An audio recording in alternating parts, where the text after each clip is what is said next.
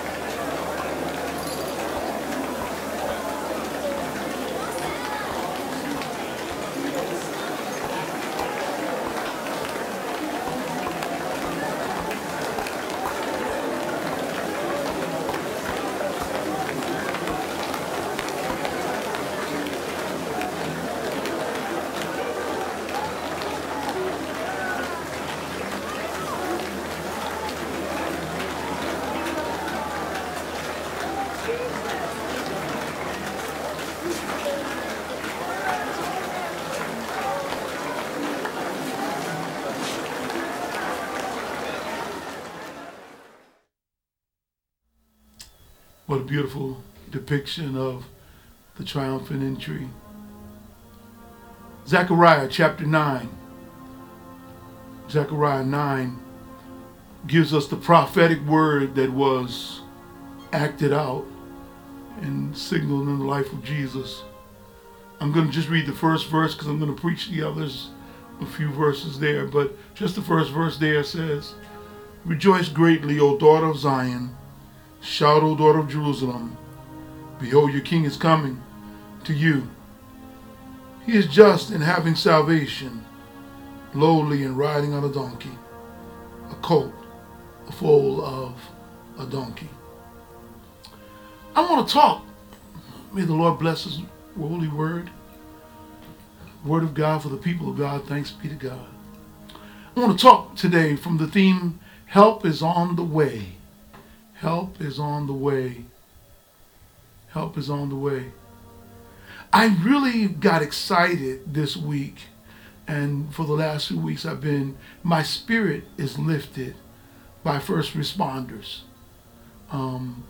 First responders in this case are the nurses, doctors, technicians, and let's add in all of the police and firemen and all of those who are working in restaurants and in stocking shelves at big box warehouses and small mom and pop grocery stores who are there for us now. I got excited about it.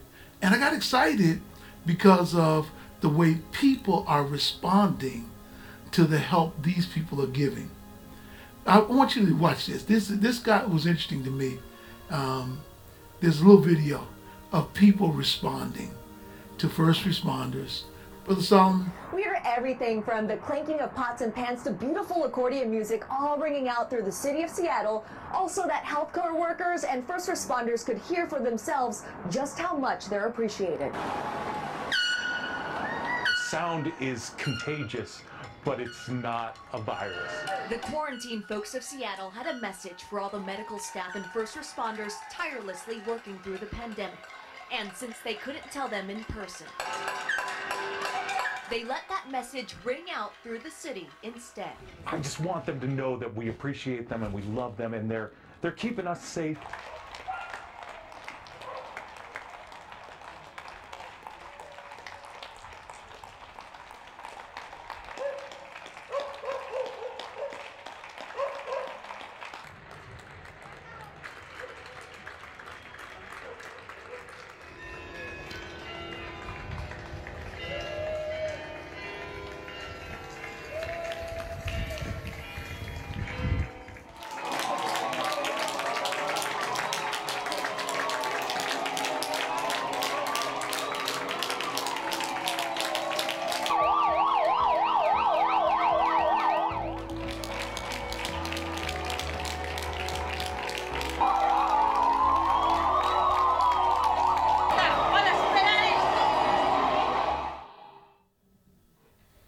Wow. It's amazing. All over the world, people are just coming in and just without really any prompting, just clapping, applauding, being there because they see something. You know, it's so easy to give in to the emotions of this season, this pandemic season, this plague season, this virus season. It's so easy, and the whole negativity thing just jumps all over you. I tell people you get the whole Lee family, Lee meaning L-Y, you know, the whole family comes in, you start dealing psychologically, sarcastically, you start worrying about financially, and then you become nervously, and then you end up with mentally having issues. The entire Lee family jumps in. It gets rough. And what it seemed to me that only God could do this. Make something blessed in the middle of a mess. Something heartwarming where stuff looks desolate and barren. In the midst of all of this, people are applauding first responders, actually taking notice of clerks at grocery stores, for whom they threw their money at hundreds of times or gave their credit card to or smirked at. Now they realize you're out here when I'm going to put my mask on and get back to the house as quick as I can and put as much hand sanitizer and soap and water as I can get. And in the midst of this season of pandemic comes Palm Sunday. Palm Sunday, this is one of those most holy times of the year. It leads into Passion Week, which leads into next Sunday, Resurrection Sunday, Easter Sunday. If not the most holy day of the year, it has to be in the top 1A. Some would want to say Christmas because they get presents. In the midst of it, Jesus' triumphant entry comes. Now, Matthew 21, 8 and 9 says that the people, a great multitude came around. They spread clothes, they cut down palm branches or trees and put them in the ground, and they began to holler, "Hosanna, Son of David. Blessed is he who comes in the name of the Lord. Hosanna in the highest." What's interesting is that psalm and what they were saying, "Blessed is he who comes in the name of the Lord," was not reserved for Jesus. It was something that was said to pilgrim travelers as they came in after making the journey to get to Jerusalem to celebrate and serve God. Many people would hear those words, "Blessed is he who comes in the name of the Lord," because they were all coming for the singular purpose of serving God. And as they came, Psalm 118 would be said. But on that day, on what we call Palm Sunday, it took on new meaning. Because not only were they able to say, "Blessed is he who comes in the name of the Lord," but they also recognized there was something different about this one. This person came on a donkey, which stretched back to the words of Zechariah. This one came different. He came on a donkey, meek and lowly. Interestingly enough, this thing signals to us three wonderful signs, represents three wonderful signs. The first of which it was a hopeful sign of transition. That something different was about to happen. Some of my friends in ministry like to talk about the shift is on. Something is different. There's a shift taking place. Something is different. There's a transition going on. You know, what's really interesting is when they celebrate for the first responders, particularly those going into medical profession in the hospital buildings, it is usually at shift change. When one shift is coming off and a new shift is coming in. And I do believe there's a shift in the atmosphere. It's a hopeful sign of a shift, of a transition, of something getting ready to happen. Hopeful. Yeah, the confidence that something is going to take place. It may not be yet, but it will be. It may not have materialized or manifested, but it will. It's a hopeful sign. So when I look at Palm Sunday and I see Jesus coming into Jerusalem, I'm getting excited because it's a hopeful sign of the transition. That his earthly ministry is almost over. We know that in hindsight. They didn't know it. It's a sign that the new king is coming. The king is coming. But what was really interesting to me was not only that it was a hopeful sign of transition, but that it was a humble sign of truth. He was on a donkey. I don't know about you. I've ridden a lot of animals in my time. You know, I've ridden horses and everything. We had donkeys down when I was in Alabama. I've been on them. I'd rather be on a horse. I'm just being honest. Those donkeys can be contrarian. They can be difficult. It's not. They don't have a great gait, so it's a bumpy ride. I'd rather be on a Clydesdale horse. Put me on a stallion. Put me on something. Here he is. He riding on a donkey. King Jesus. We used to sing that song, Ride On, King Jesus. No man cannot hinder thee. That's it. He's riding in a humble manner. But what's interesting is king, yes, but humble. Now notice now, if you look at Zechariah 9, verse 10, something jumps out at me. He says, I will cut off the chariot from Ephraim and the horse from Jerusalem, and the battle bow shall be cut off. He shall speak peace to the nations, and his dominion shall be from sea to sea, and from the river to the ends of the earth. Wait a minute, a humble sign of truth. Here's a couple truths right in the text. The first truth is, he came to speak peace. Woo! That's shouting material right there. In a world right now that is in chaos, that is in confusion, that is feeling critically bad about itself, that is worried about tomorrow, he comes to speak peace. But he doesn't just come to speak peace to believers like us, those of us who are of this faith. The scripture says, he shall speak peace to the nations.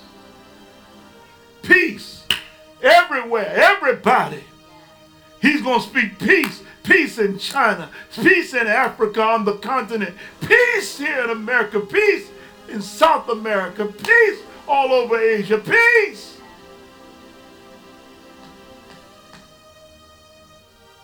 Comes to speak peace. From sea to sea.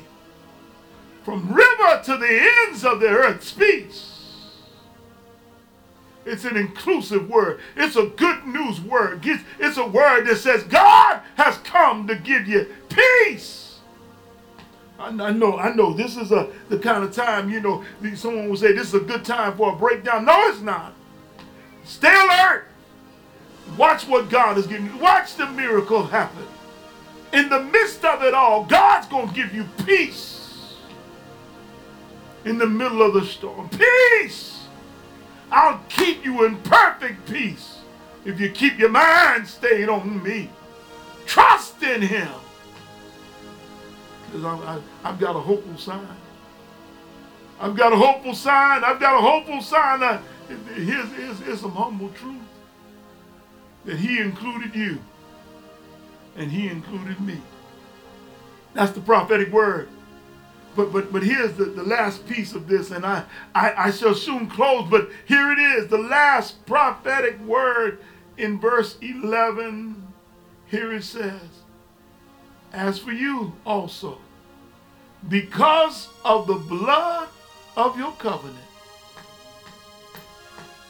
I'm about to shout, y'all, I will set your prisoners free from the waterless pit. It's a helpful sign of triumph. A helpful sign of triumph. He says, look, because of the blood covenant, the blood covenant, the covenant that Abraham had with the Lord, the covenant that Abraham cut with God, the covenant that we would be cut into and grafted into because of the blood of Jesus, because of the blood covenant. God said, I'm going to do a miracle. I'm going to set the prisoner free. He said, I'm going to do a miracle from the waterless pit. I don't know about you. Right now, it feels like a pit. It feels like a pit. It feels like a pit. I may not be drowning underwater. It's a waterless pit. It feels like a pit. But he said, let me tell you something. I'm getting ready to rescue you from the waterless pit. But verse 12 blows my mind. He says, return to the stronghold, you prisoner of hope. Wait a minute. In the midst of it all, I'm not giving up my hope. I'm going to keep on trusting in God. I'm going to keep on believing God. I know it doesn't look good right now, but my hope is still there. My hope is built on nothing less than Jesus' blood and his righteousness. I dare not trust the sweetest frame, but wholly I lean on Jesus' name. And then he says, even today, even right now, I declare that I will restore double to you. I told you in the beginning of the year, I don't care if it's a pandemic, I'm still believing God for a double manifestation in the middle of all this. I plan on coming out better on the other side than I was on before it started, because God says, I will restore double. I think somebody ought to praise him for a double portion, a double blessing. I know it doesn't look good right now, but don't put your head down. Lift up your head. Lift up your hope. Lift up your trust. Help is on the way. Just as those nurses and doctors walking in to relieve their colleagues and bringing help to them, Jesus is coming in and he's bringing in help for the world and peace to troubled minds and peace to troubled situations and peace in your home and peace in your heart and peace even in your head. He comes to bring you peace, and he will restore.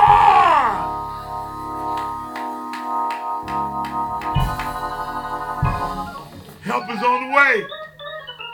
Help is on the way. Help is on the way. And his name is Jesus.